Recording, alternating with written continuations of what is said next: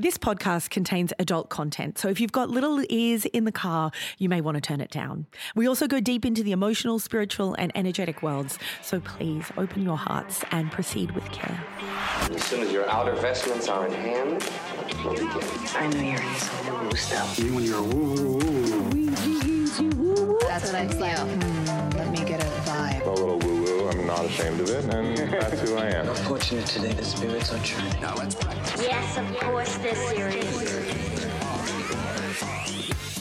Welcome to the Woo-Woo-verse. It is a deep dive into energy, into self, and into soul awakening. I am one of your hosts. I'm Kiralee. Hi, I'm Lynette. And we are intuitives. We are energy readers. We're channels. We're energy dealers. We live and we breathe this stuff. And we are so thrilled to be here and to get to share our passions with you. And in this week's episode, we're getting into, going to call it the most woo-woo of the chakras. So we're well up in its business. We love it. We're talking about the third eye. Perception, intuition, inspiration, the journey to enlightenment, all the good stuff. Lynette, you love a bit of third eye. Yeah, I don't know if my third eye's ever had a break, to be honest. Always been on. Yeah, it's just I've been probably using it for a very long time and it probably needs a holiday. The third eye, what a mysterious and wondrous place this is. This is the journey into the world that we can't see with our, physical eyes. This is behind the scenes. It's the connector through the looking glass. And wow, the concepts in this chakra are mind-blowing, to say the least, because you have to be able to move from a state of understanding of what is reality and expand that to try and encompass something that you might not have been originally taught about or shown. It's a bit like those magic eye pictures, which were a thing in the 90s, right, where it looks like something, but if you pull back at the right angle and you let your eyes go soft, something else appears. And that's a little bit, this eye chakra is the eye into the other world. It does govern perception. So please, let's talk about perception. Yeah, but those pictures were interesting because I did share them with people and say, I think that's what I'm doing. But you have to learn how to look at them. Like, not everyone just gets them and goes, oh, there's the boat or there's the dinosaur. Like, you had to learn how to navigate that perceptual field or the ligaments in your eye or whatever so that you could get the depth of field that was required to see the picture. And it's a lot like that, isn't it, in this chakra? It is. Perception in general, because I'm going to say it. My delightful ex-husband and I used to have a running argument about this. It went on for roughly 12 years and I think we're still having it. I say there is no objective reality. There, I put it out there. He absolutely would take the opposite stance and say there is an objective reality. I base my statement of no objective reality in part on the Yoga Sutras that teach us that everything is perception. Yoga Sutra 415 says, and I'm going to apologize for my appalling Sanskrit pronunciation here. Give it your best shot. Avastu samye chitta betat teyo vibhaktaha pantaha. And the translation I've been shared of that is each individual person perceives the same object in a different way, according to their own state of mind and projections. Everything is empty from its own side and appears according to how you see it, which is perception. Wow, that's in a nutshell. We could just zip it there. That's amazing. Podcast over. Sanskrit, done. Of course. Coffee break. Taken it to the next level. That is absolutely profound and true. Yeah, and yet so much to explore in that, isn't there? It's not a small That's probably concept. why you were arguing about it for 12 years. Oh, yeah, we had a really good ongoing 12-year argument and neither of us have changed our mind yet. And what a beautiful, noble friend to be in your world in a way that rubs you just the right way to keep thinking and feeling and moving and changing and accepting and expanding. Yes, because if we just keep attracting people that only have our versions of reality, we never get to see any of the other sides of the cube or the shape or the dodecahedron. Love me a dodecahedra. Nun. Favourite Dodechy, shape. I like to call it for short. So part of our job with perception and our third eye, sometimes when I think about third eyes, I think about those excellent sunglasses that Prince used to wear, where he had like the two lenses for the two eyes and then he had the third lens for the third eye because of course his third eye imagine was his so third eye was open. Rocking. Yeah. It is a little bit about polishing the lens of the third eye, isn't it? And developing our perception. Well, I was thinking about this because basically, I was like, oh, what was my relationship with this chakra? And I was like, I actually teach people how to go into this chakra. This is probably, for all the other things I've taught people, I'm really teaching them to look at all those other parts of themselves and go into those experiences because it will open this area naturally. And, we said it in the beginning and I'm going to say it again. I don't think it's the best idea if you're trying to understand intuition and go through to more expansive awareness that you just go through to this chakra, which is a lot of where New Age consciousness started. It was like the focus was this damn chakra and everybody went into it and took us out of our body. And some people had what we call spiritual crises because they didn't have a base chakra feet firmly on the ground. They hadn't explored any of the other areas of their power center. So add a whole lot of kundalini and a lot of energy coming through and everything blew out. So yes, this is a wonderful intuitive opening and a doorway to that space. But honestly, if you naturally start from the bottom and you start exploring, as we have been doing, all these other personal awarenesses and concepts, and you get connected to all these feeling centers and you start navigating and directing your spirit, the intuition and the synchronicity of that experience naturally develops. And it's magical. And what happens is you start to realize I am perceiving the world from a different space. I am starting to see things differently. Yeah, definitely. When we talk about polishing the lens and we think about what that actually means, what we're doing is saying the lens is there. The doorway is available to us, but there's things clouding the experience. So to get to what our true perception is, or what we're trying to understand as our own personal reality or divine reality, some people call it, we need to sit down and go, what is creating the fog? And honestly, what's creating your fog might be different to what's creating my fog.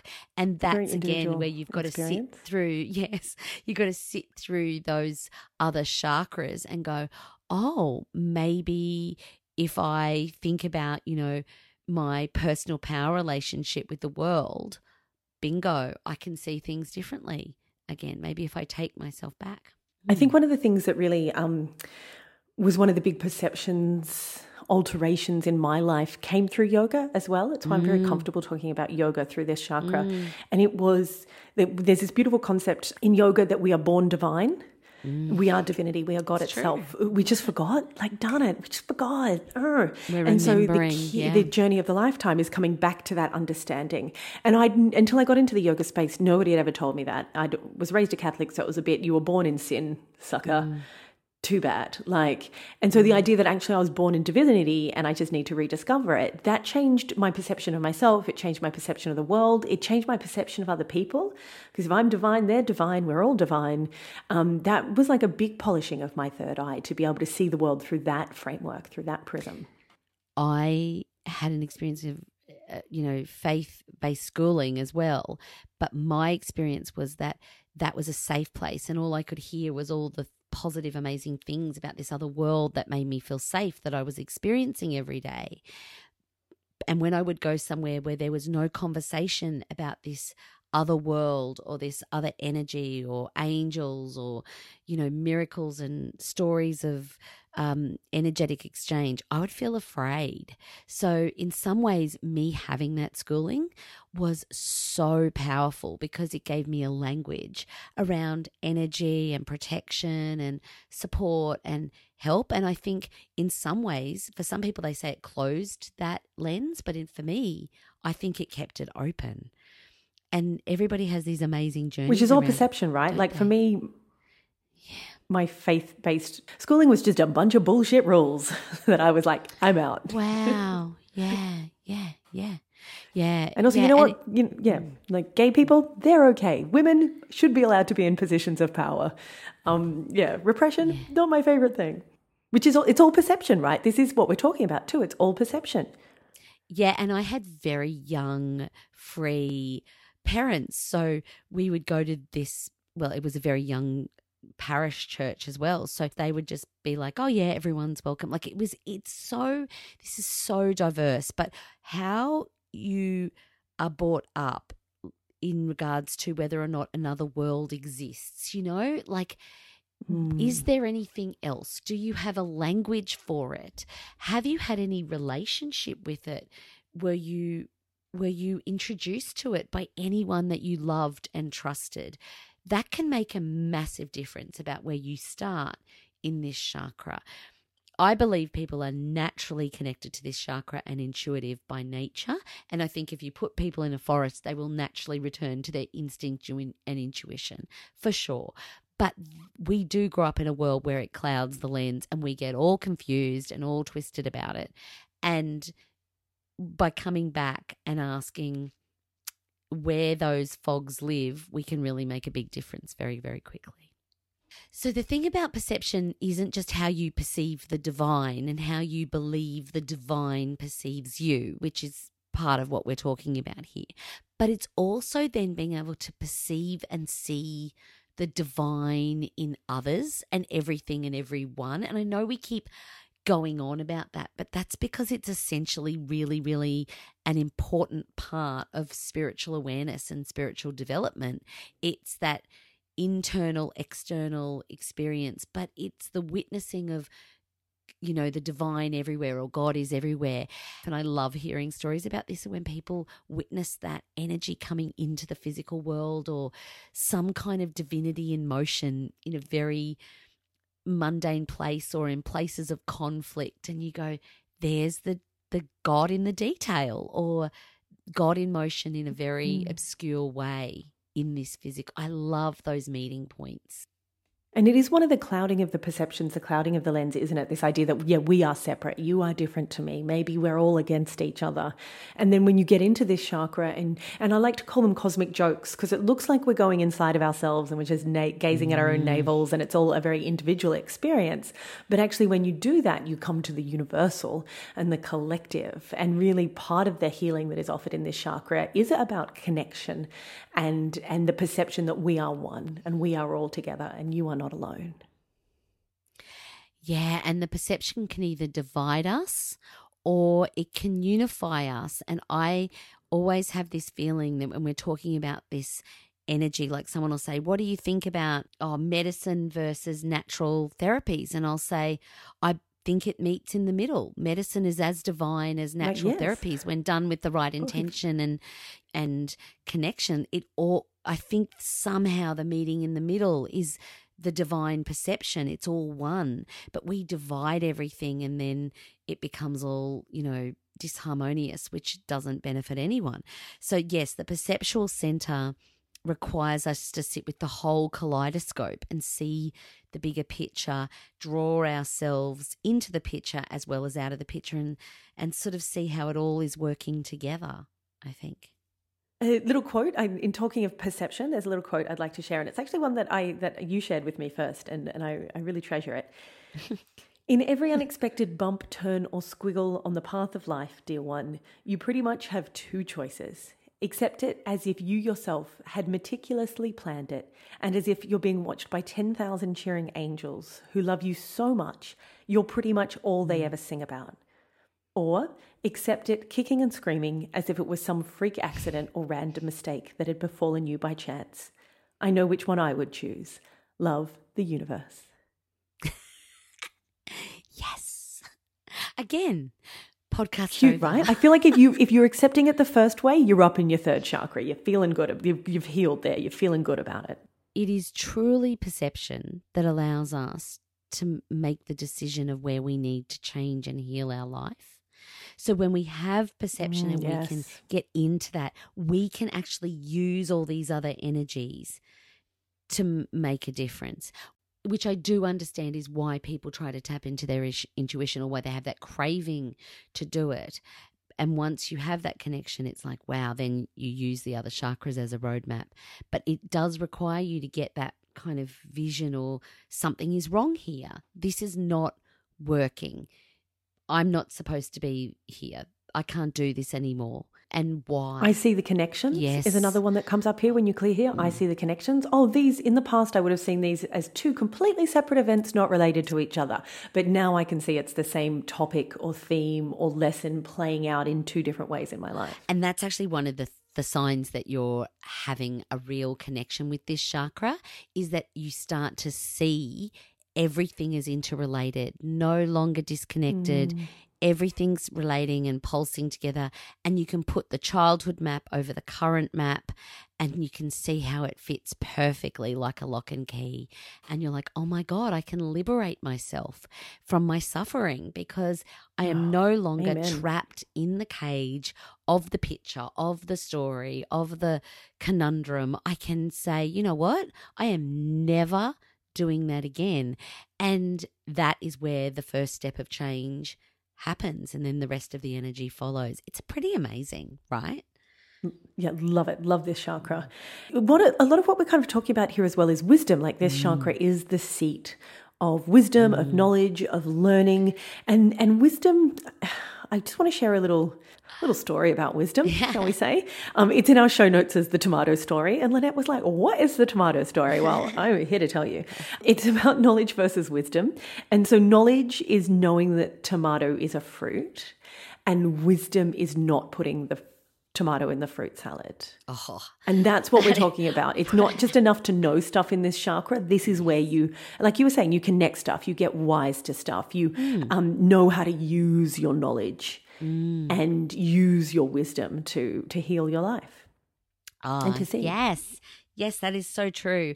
And to be blessed with wisdom is a gift, and it is a divine gift. It's a spiritual gift to It's an aging gift, and I'm here for it. Oh my gosh, isn't it ever? Don't you wish you had the wisdom you had now and you were like 10 years younger? I mean, it's amazing to have this sort of softening and growing and awakening. But that is such a perfect story to describe it. A part of how we get from knowledge to wisdom and kind of discernment on how to use our knowledge in this chakra, it's about pulling back as well, pulling back perception from the physical world and letting ourselves become a mindful observer. One of my teachers kind of said it in terms of taking your life less personally, which feels a bit weird. You're like, there is nothing more personal to me than my life. What are you talking about?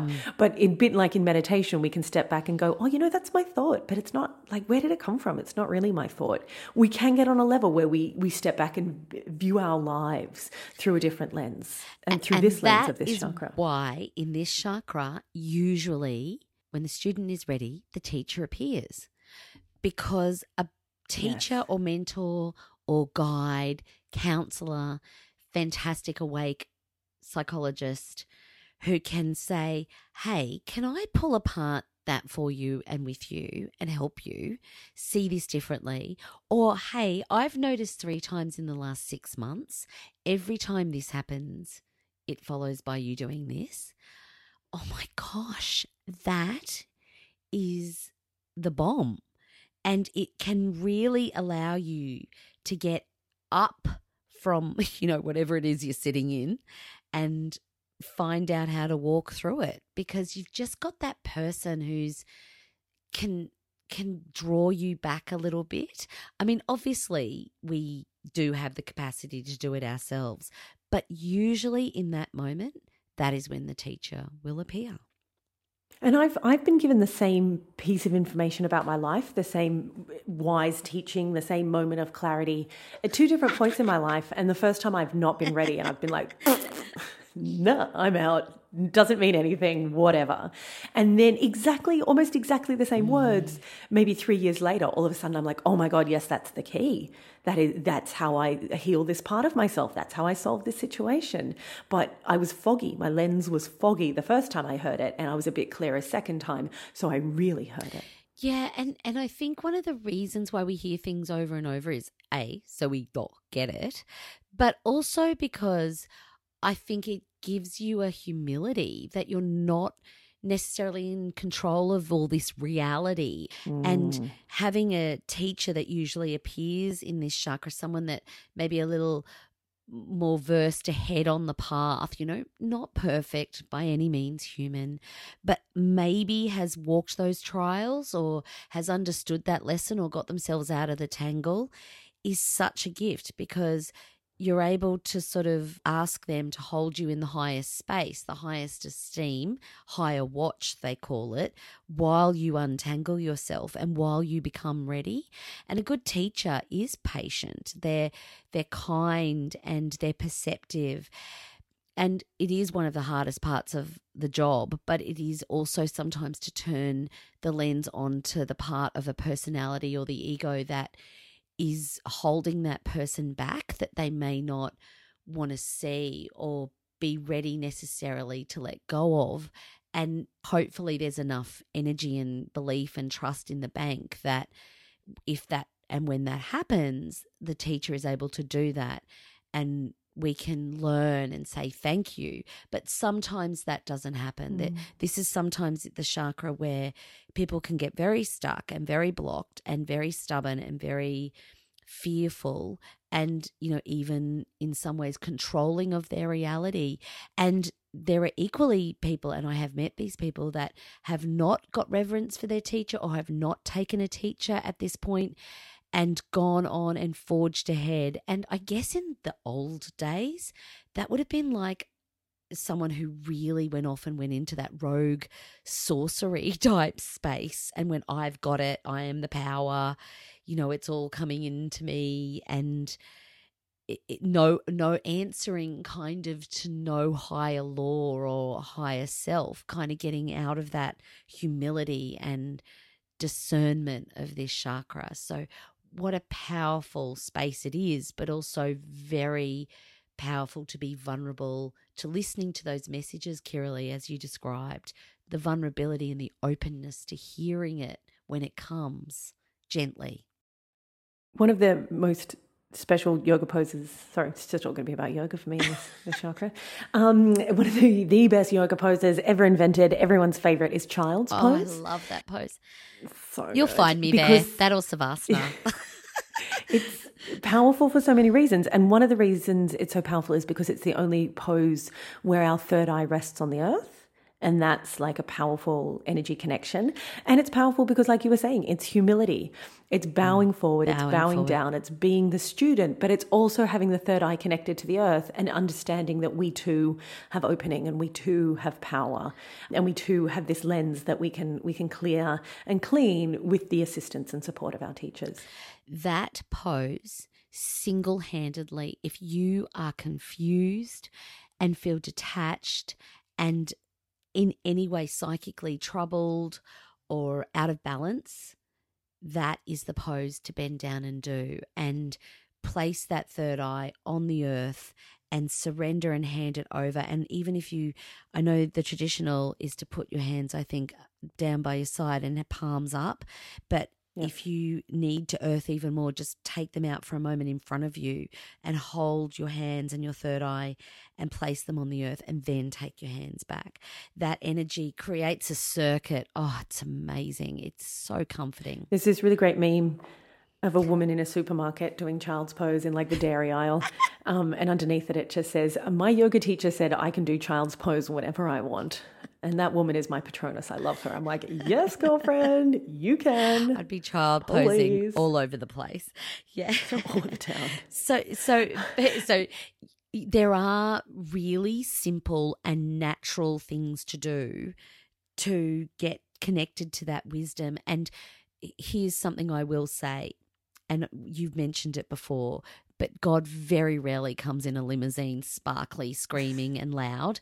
Everything Always in this chakra is very reverent, very sacred, whatever that means to you, very simple, and you feel it like a beautiful, gentle lightning bolt through your body. Like, it's a very personal experience. And yeah, definitely, I think if it's coming in flashy and hard and intense, it's probably not this language or this frequency. This is the frequency where we receive visual guidance, symbols, dreams, intuitive communication. It's where imagination and wonder live as well. And it's the part of the discussion where we can talk about psychedelics. So cool. Let's do that. Yes. Okay. So this is interesting, right? Because there is, as humans do, they bring themselves to a place where they create something to accelerate this process. And probably it was divinely guided. MDMA and other such experiences help with this process, I guess. Ayahuasca, mushrooms, there's a whole lot of radical spirituality that you can certainly follow to get those experiences. And it's very ancient. Like I feel like humans have always sought communication to the divine through the offerings of the earth as well. There's always been plant spirits that have been around to help us open this part of ourselves. There's always been other tools that we've used, like things like meditation can absolutely get you there. But then something which, something like ayahuasca, something like mushrooms, whatever it is, that are offerings from the earth to help us when taken in a sacred space, help us get there as well. Thanks, Earth. Thanks for being an amazing planet. Yeah, and that communication then between Earth and the divine and the being, the human being is amazing. And culturally, that is true. Most cultures have a way or some kind of plant medicine that they use to accelerate this process. It's interesting, though, that traditionally, most of the time, it is administered by somebody in the tribe. Like there is, again, a teacher, a guide. You had a shaman. There is somebody that watches the journey and takes some level of karma or holds the space while someone who is journeying goes through that.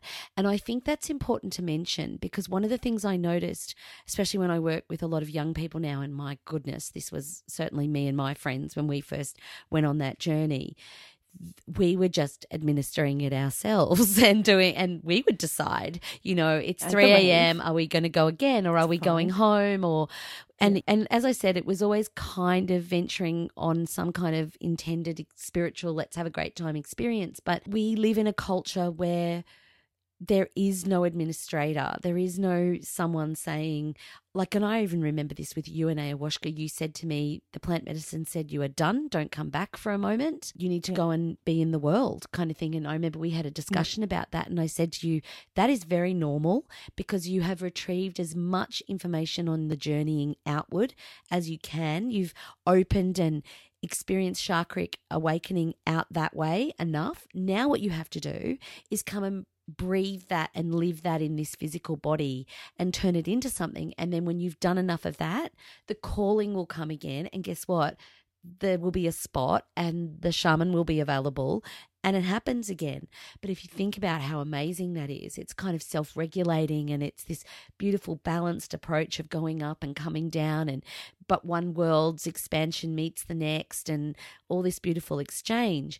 But we've become imbalanced in our world where there is maybe you can do it again and again and again and again and again and again and again. And now it's a money-making business to go and do these things. And there isn't really anyone other than yourself that can say, actually, that's enough and let's stop and integrate that and see how I go for a couple of months and then return. And that is part of the lessons in this chakra as well. It's all very well to get up in this chakra and have your fantasies and your dreams and your connections, but you can't live in your head, you live in the world. And especially people like us, we don't live in a cave in Tibet and meditate 10, 12 hours a day. We live in the world and we have bills that we pay and people who depend on us and things that, I don't have anyone who depends on me, whatever, it's fine. We are connected in the world. And so we live in the world, right? So anything we get through this chakra, when we get these perceptions, when we get these connections, because if you've done your job properly, but if you are working through all the chakras, you'll be connected all the way down into the ground. You'll come and back. You'll be able to bring these lessons out into the world. Yeah. What's fascinating about it as well is that there's all of that experience that can kind of ignite you and catapult you and stretch you using these medicines, some chemicals, some plant-based.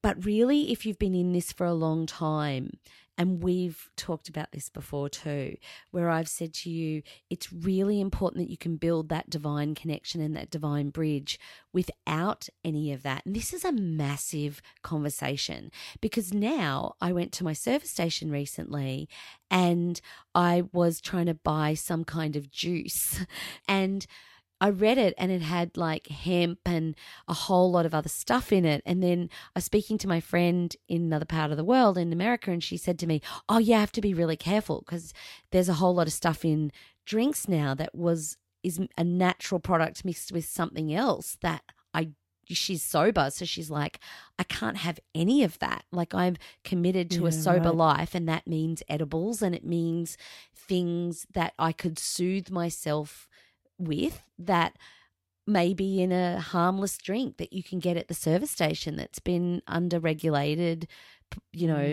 assessment, and it's fine. And I get that it's becoming murky.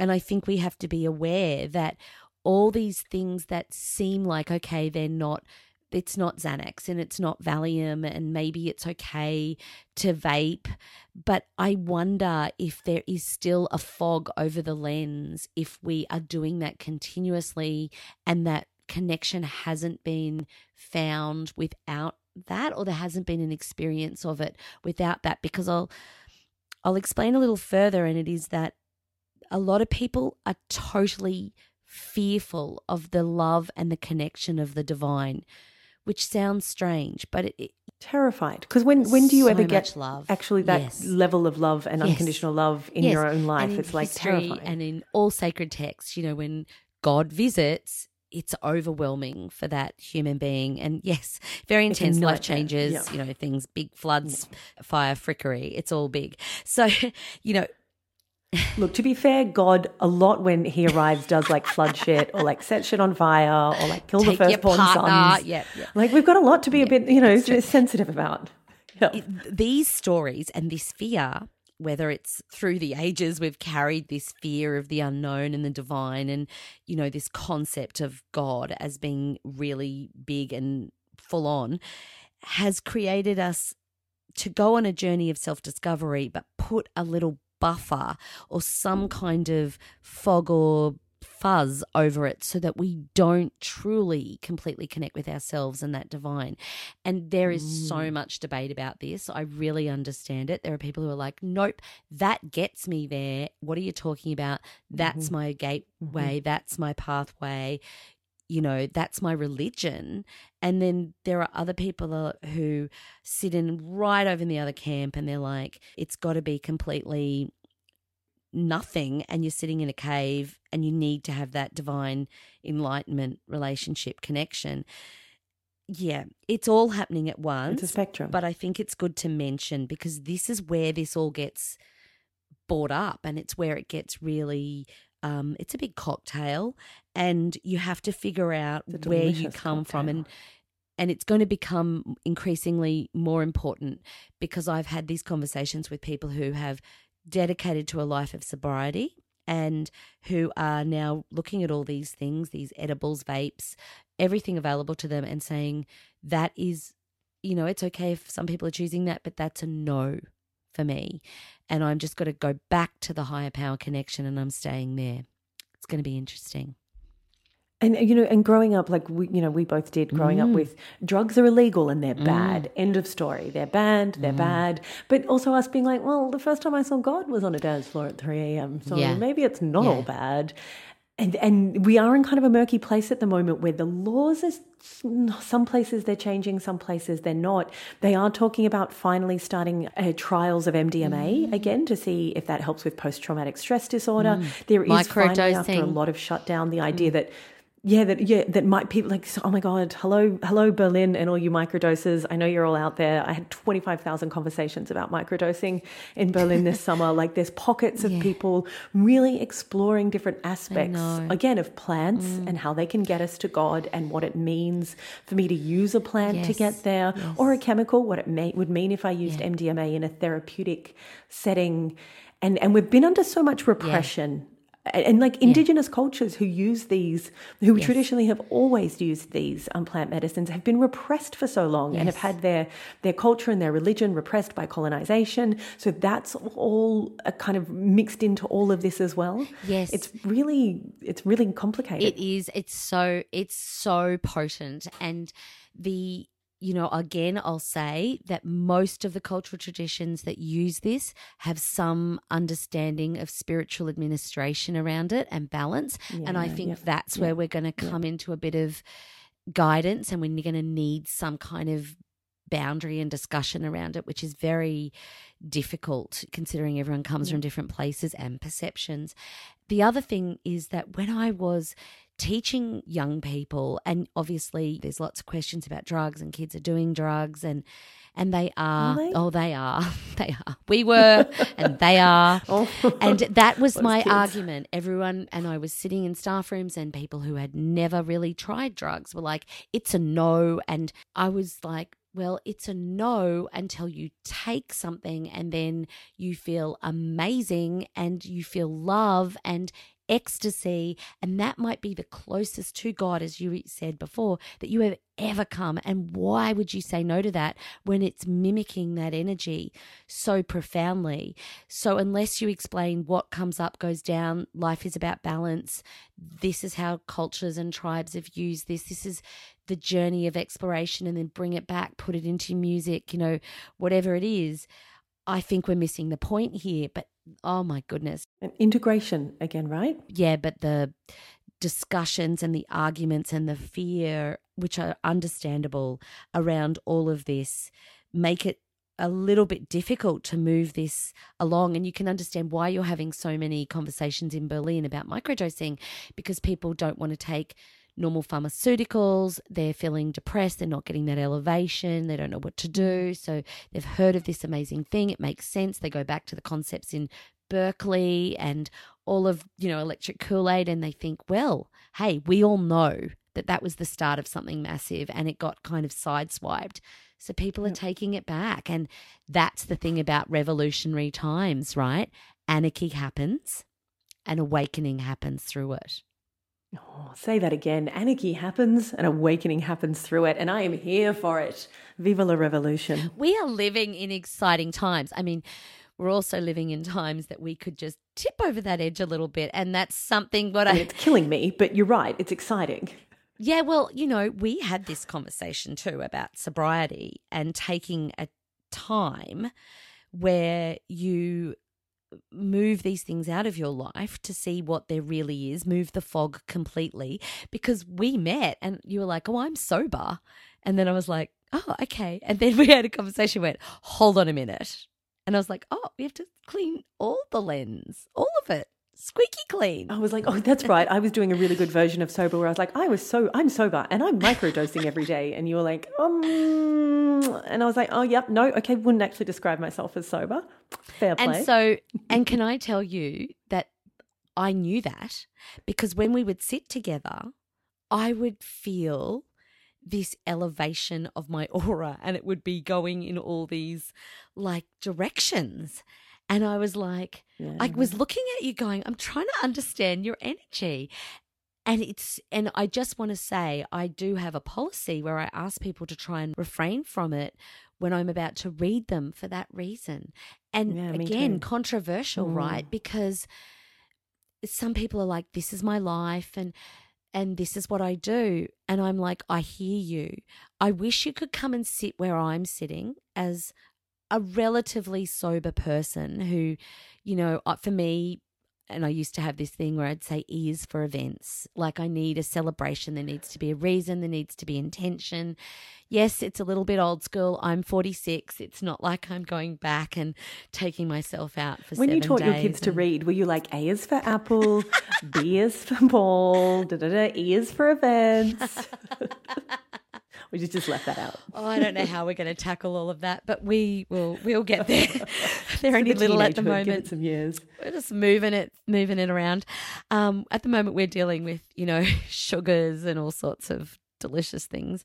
But I think that what is interesting is that I say to people, I wish you could come and sit just where I am and feel the feeling in my body and the way it feels and looks in my perceptual center when you've been really slamming the pot and you sit down in front of me and you ask me a question, because it's like I have literally zonked out in front of people while I'm reading them and come back and gone, okay, so what just happened is I've gone to a place that part of you is, and it's not in this dimension. And if you really want to reclaim parts of your life and get to that career destination and rebuild your connection with your children, we're going to need to get you fully back here, and I can help you direct your spirit into the earth. And it doesn't mean never, ever, ever, unless that is your code of conduct and command and decision for yourself. But there is a merit, having been through all spectrums of this, that I can say to you, you have a lot more connection with that divine into the earth plane if you can harness that boundary. So plant medicine is one way to get up into the chakra, one way to work on polishing the lens. Plant medicine is a teacher. Drugs, psychedelics can all be teachers. Not all teachers are people, and we have, spoken a lot about teacher sitting in this chakra. One of the really big teachers of this chakra is death.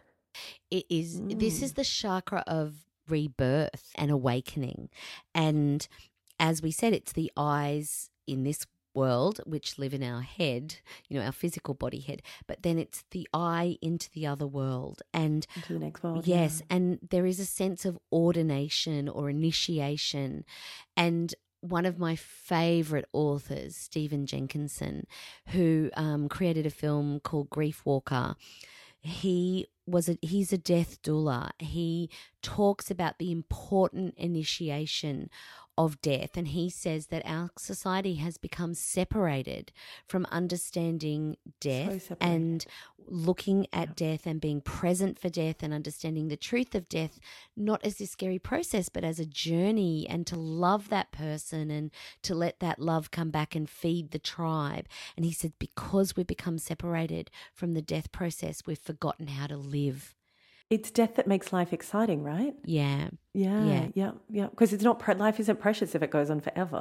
No, and my family experienced a very potent and traumatic death this year, and life was going along just swimmingly, and then all of a sudden, this very young, amazing person in my family was here 1 minute, and literally after 3 or 4 days, gone.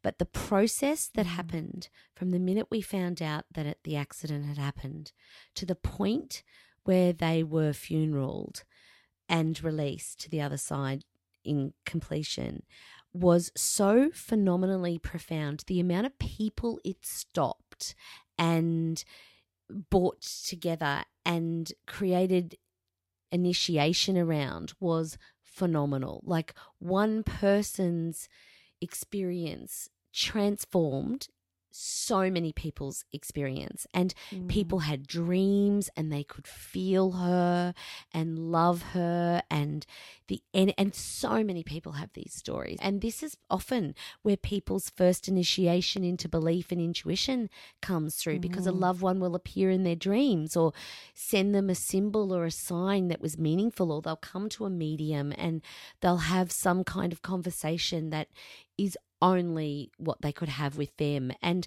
this is that moment where they wake up and say, I think I'm a little bit more connected than I used to be. Yeah, my grandmother sent us one recently. It was the anniversary, coming up on the anniversary of her death a year ago. And I had a dream that my sister would see 2 ducks, and that the ducks would be my grandmother Charlotte and her husband, who's also passed over, Bruce. And it would be the sign that Charlotte went to Bruce and that everything is okay. And I just had the dream in an afternoon nap, and I was like, I should probably tell my sister about this. It might be nothing, it might be something. And I told her about it. And like 3 weeks later, when she was having a really bad day, she saw the ducks. And I was like, yeah, Yep. Thanks, Nan. It's one of the hardest and most humbling and beautiful parts of the job to help families and people of loved ones come together and pass correctly. I recently did a reading for somebody who had tragically taken their life, and this person has been trying to get into me for a very long time, and it's only since that person passed that there was a quick emergency spot available. They took the spot. What do you know? Perfect timing. This person had not been completely able to move on from what had happened. As a medium, was able to help them transcend that experience and share the information. And it was the relief and the experience for everyone concerned, and that moment that awakens people to, this is not just all we've got here, is it? There's something bigger going on, is profound. There's nothing more real than death. No, it is the leveler. It's the ultimate equalizer. 100%. Yeah. And, you know, speaking about signs, I really love how powerful this spirit world is to try and work with the synchronicity of this. When my sister-in-law passed, I got a very clear image of her in a red dress that she had worn to her engagement party. And then I felt very strongly I need to tell my mother that I had seen that there were lady beetles everywhere. And I thought, isn't it funny? She's wearing a red dress, she's got beautiful dark hair, and she's handing me the lady beetle. Now, my mother was in England, so the first funeral was in very cold winter of England. Lots was happening. So I had explained to her about the lady beetle, and if she saw lady beetle brooches or anything for the kids, because there were 9 children experiencing their first passing and funeral of someone who they dearly loved. So I was like, if you can find a lady beetle, that'd be great. And my mum was like, yeah. And she completely forgot. Of course, she had her hands full. Everything was going on. It wasn't until she got back that I told her the story about the night that we were writing the funeral service. And I said to her, you know, we were trying to work out which hymn to put in, and it was, our whole house was closed up. And the next minute, this lady beetle flew at 10 p.m. at night from the middle of nowhere onto a Union Jack pen. She was English. And it was as we had our hands over a particular hymn. And I told my mum, and she was like, oh, well, that's one of her favourite hymns. And then I said to my mum, but it was the lady beetle. Did you see any, have you seen any lady beetles? And Mum went, what are you talking about? And I said, you know, the lady beetles. And she's like, no. I told her the story, and she said, oh my goodness. She just went blank. You know, that beautiful face where someone clicks.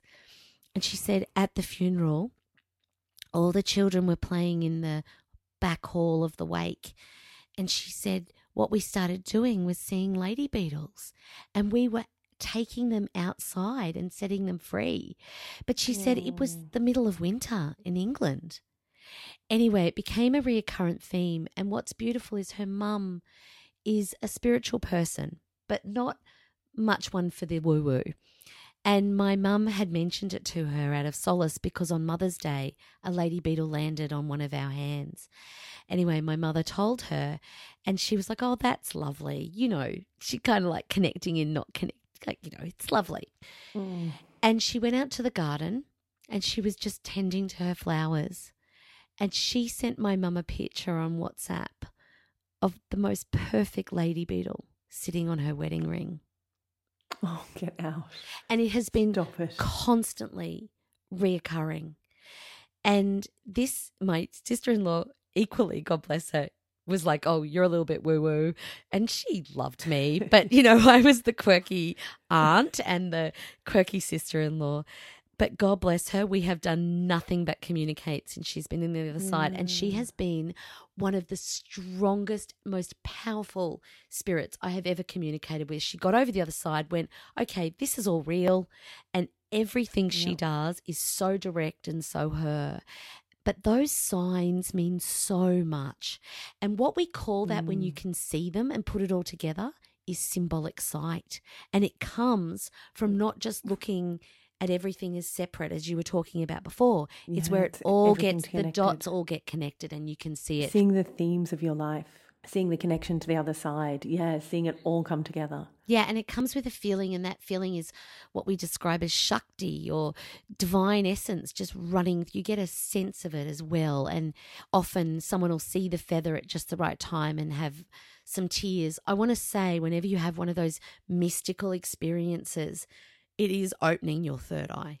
It's not only opening your heart, but it is opening that bridge to the other side. And that's why loved ones are so important. Yeah, a really good way to keep the strengthening happening is to acknowledge it. So I always just look up at the sky and I point up and I went, I saw that. Do not think I did not see that. I definitely saw that. Yes. It's like a bit of gratitude, a bit of acknowledging builds the bridge or strengthens the bridge. Yes. More. Yes. Just keep that third eye open. I am poking your third eye. Stephen Jenkinson, and if anyone gets to see him live, he's amazing. His movie Grief Walker, phenomenal. It really brings us back to the concept that we need to walk through life knowing that death is real, that it is part of what we are going to do, that we journey others to death. He sees sickness as a sign that that person needs to be loved and gathered around and held, you know. And he really says that the healing of our society spiritually is going to be when we see death and birth in these sacred spaces again. Yeah, and I was a yoga teacher. I taught death. I never said my classes were cheery, but I basically taught death for 10 years, right? That's what being a yoga teacher is, because you're teaching letting go, and what's the ultimate letting go? Your death. And so I have a practice of acknowledging my own death. I have taught death. I am that weird bitch at the party who doesn't want to talk about music. She wants to talk about death. And that's confronting for some people. But I also am pretty convinced that I'll be the first person who'll ever not die. Even though I've done all this work, I'm still pretty convinced that death is something that happens to other people and won't happen to me, right? There is a part of our brain that our survival instinct that absolutely pushes it away. And because we live in a modern world where we don't live with our grandparents and see them die at home, we don't, there's really great medicine, there's hospitals, we don't see death all around us, we're really disconnected from it. And so the spiritual journey of connecting to death and connecting to your own death, it's not morbid. It's not just for goths at Halloween. It is a spiritual practice, and it's incredibly powerful. Yeah. And it's also for goths at Halloween. Yeah. Any near-death experience that I've heard of, or anyone I've sat in front of who's had that, talks about the profound desire to live. And there's this beautiful neurologist called Eben Alexander, and he was 100% science. Doctor, didn't believe in any of this. And he had an experience where he went into a deep coma, and neurologically his brain was all sorts of custard and nothing should have been operating, like no neurology, right? So he's got all the science behind this and he tells his story. And yet he came back and he had these profound memories. And one of the memories he had was that he didn't know he had a sister who was adopted. And after he came back, he kept talking about this beautiful angel and this beautiful woman who told him he's loved, he's safe, he's going back. And he did some research and talked to someone and they said, oh, you're describing your adopted sister or your sister that you've never met. And he met her and he was like, oh my goodness, that cemented it for him. He was like, and he goes on talking about this now. This is his job, to transfer this reality that he has had some level of experience with back to people who are non-believers. One of the symbols for all of this is the owl, and the eagle is something that some people talk about in relation to this chakra because it's about stepping back and getting a higher perspective and sort of seeing the divine design of everything, which is where artistry around this chakra often comes in. And people who reach this chakra often can produce profound works of symbolic artistry and connection. And, you know, people who even go on transcendental journeys bring back visions of art and music and soundscapes.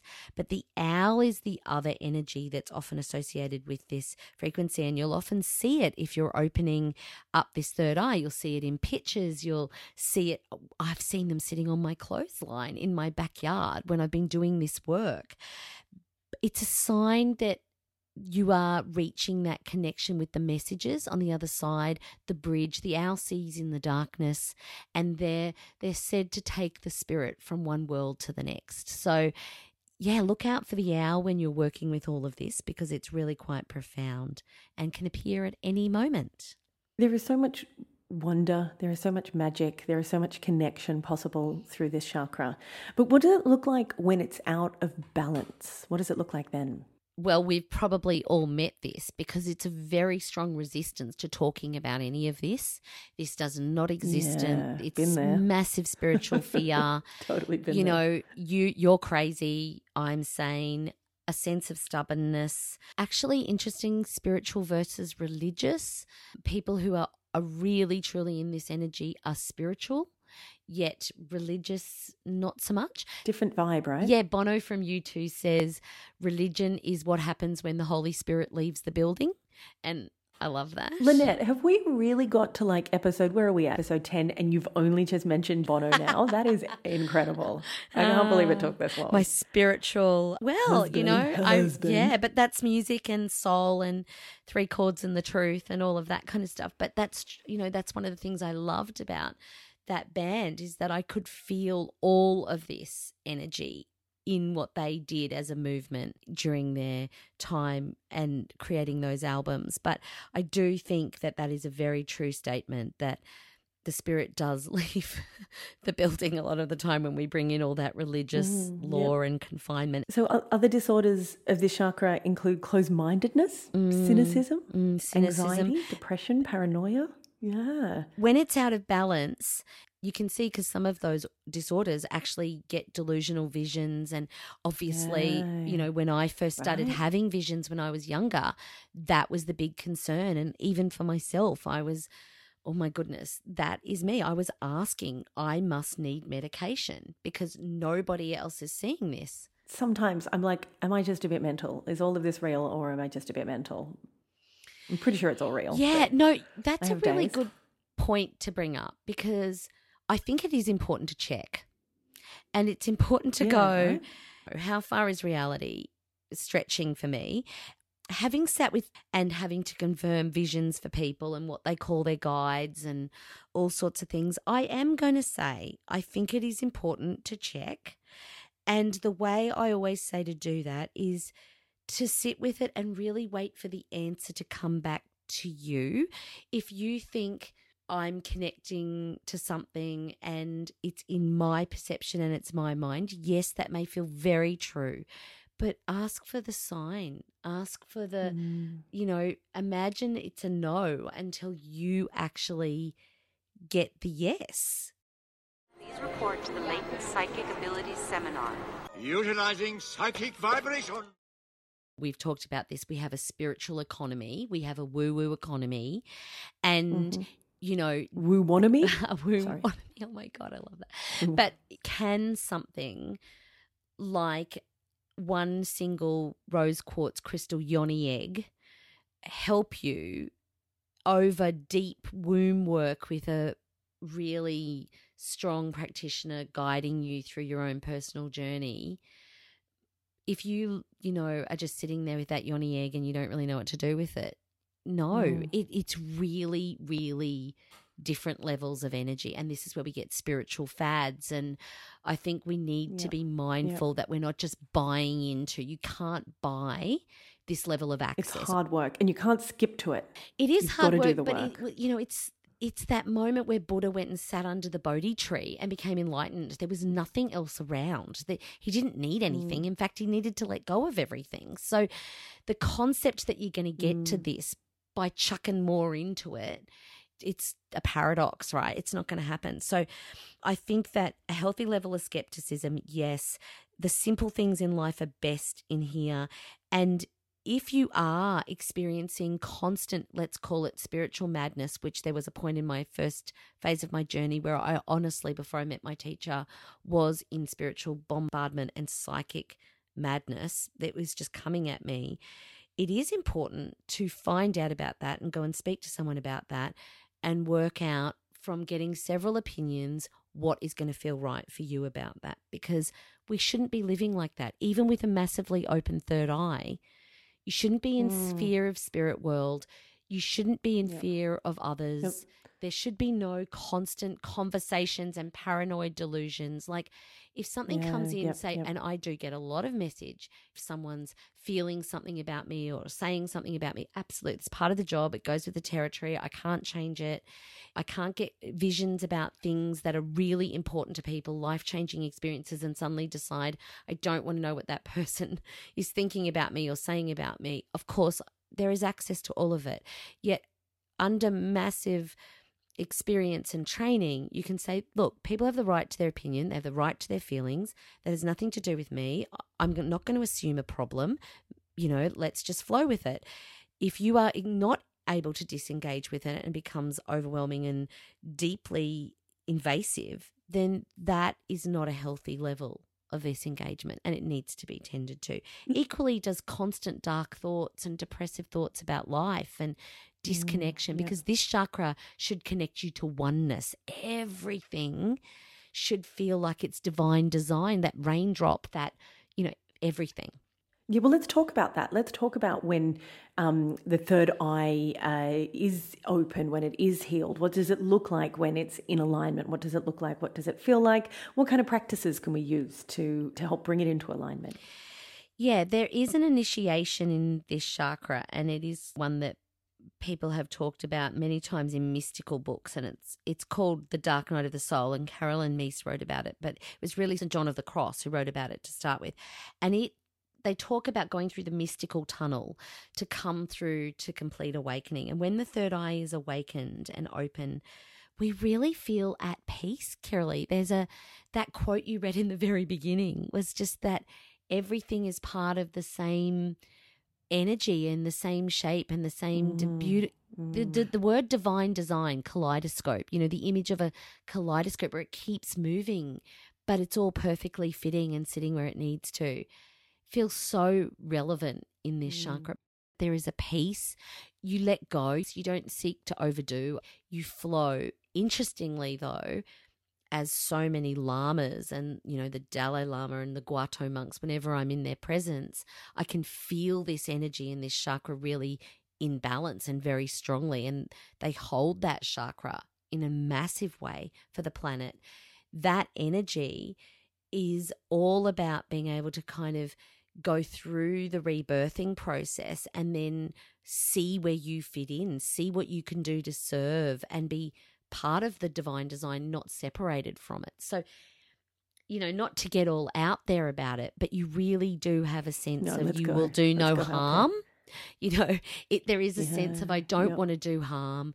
I want to contribute. I want to be of service. It's not all about me. I'm passing through, and there is a point where you've done a lot of the third chakra work, and the navel chakra tossle, and the throat chakra rah. And you just get to a point of very strong stillness. And transcendence, right, is where we're going with this as well. Yeah, and not every day if you're living in the real world. Let's face it, I can have moments of that. Every now and then. Sweet jeepers, my washing machine just broke down. What's that great thing that you said? Some days I surprise myself, other days I leave my keys in my fridge, right? Like that's actually true for me. It's balance. It's all of it. You get more of those moments. And it can take me a couple of days to come down after I read, and I've had to have a whole management strategy around that because it's not normal to have a third eye glaring out in the world, after a big day's worth of work. Everyone's kind of staring at you in this weird way. But one of the things that happens is you lose space and time. So anyone who's been read by me knows I do not run on time. Most shamans don't even run a diary because they're like, come and sit on a lawn chair and wait for me and I'll get to you when I get to you, because that's the way it works. I try and run a diary, but I think, all day people are getting messages. She's like, doctor's surgery, 20 minutes late, half an hour late. You'll get her when she get her. And it's funny working with that because people are like, well, I need to know. And I'm like, it's not getting your hair done. This is not going to happen according to you. It's different. Like if you can imagine how many energies are gathering for that moment, it's amazing. So you lose a sense of physical world, time and space. But then I think it is really important to try and come back and acknowledge those parameters as well, but you get less caring about that stuff. And one of the other things that happened to me is that I used to be trained one of my trainings was as an English communications teacher. So I was always dotting everyone's I's and crossing everyone's T's and, making sure I was using the Queen's English. And then as I came out of that and more into my spiritual process, my writing became messier. I started using dots and dashes. I speak and just let it go, I baby. write the way I chill speak. out. Yeah. And if you had have told me back in the day that would have my Virgo, that would be me, I would have gone, no way. Don't like that at all. But now I'm like, it's kind of like the way I guess my energy expresses itself in the physical world and says I don't necessarily subscribe to that. And I know it drives people bajonkers. And some people even use it to go, well, that's very less than. Having been a person that was very specific like that and now going, I've actually come out that and I let that go. And that was my thing of that. It was I let that go. I don't mind if I'm reading something that is imperfect anymore. This really is the chakra of the divine. We're building up to crown chakra, but this is all about realizing that you are divine, being in divine communication. And to help you get deeper into that for the Universal Treasure Chest for this episode, we've got a couple of minutes of just pure peace and tuning and connection that we're going to offer you. It's beautiful in the Treasure Chest this week. It'll come out early next week. So enjoy, download, listen, enjoy. Lynette, if people like what we do, what do they need to do? Oh, send us some love. Rate and review. It helps us shuffle review up out there so others who are seeking information and energy on the woo-woo-verse can find us. So we really appreciate if you can give us some energy back, and where it really helps us is those rate and reviews. So yeah, and it only takes a second. I know it can feel a little bit dorky, but go, if you're enjoying it, please rate, review, 5 stars all the way, baby cakes. It does help people find us, and it helps us with our mission of helping the whole squad to vibrate higher. So thank you so much for listening. Hey, Lynette, support you. Support you, Kiralee. Great to speak to you. Thank you so much for listening to our podcast. The Woo-Verse is recorded and edited by our incredible super producer, Dan Zivkovic. We love him. And if this conversation has brought up anything for you, or if there's any extra work you've realized you want to do around this topic, then please know that you do not have to traverse the Woo-Verse alone. We encourage you to build a support team around you and to do what you need to do to take really good care of yourself, because you're amazing. So be good to you.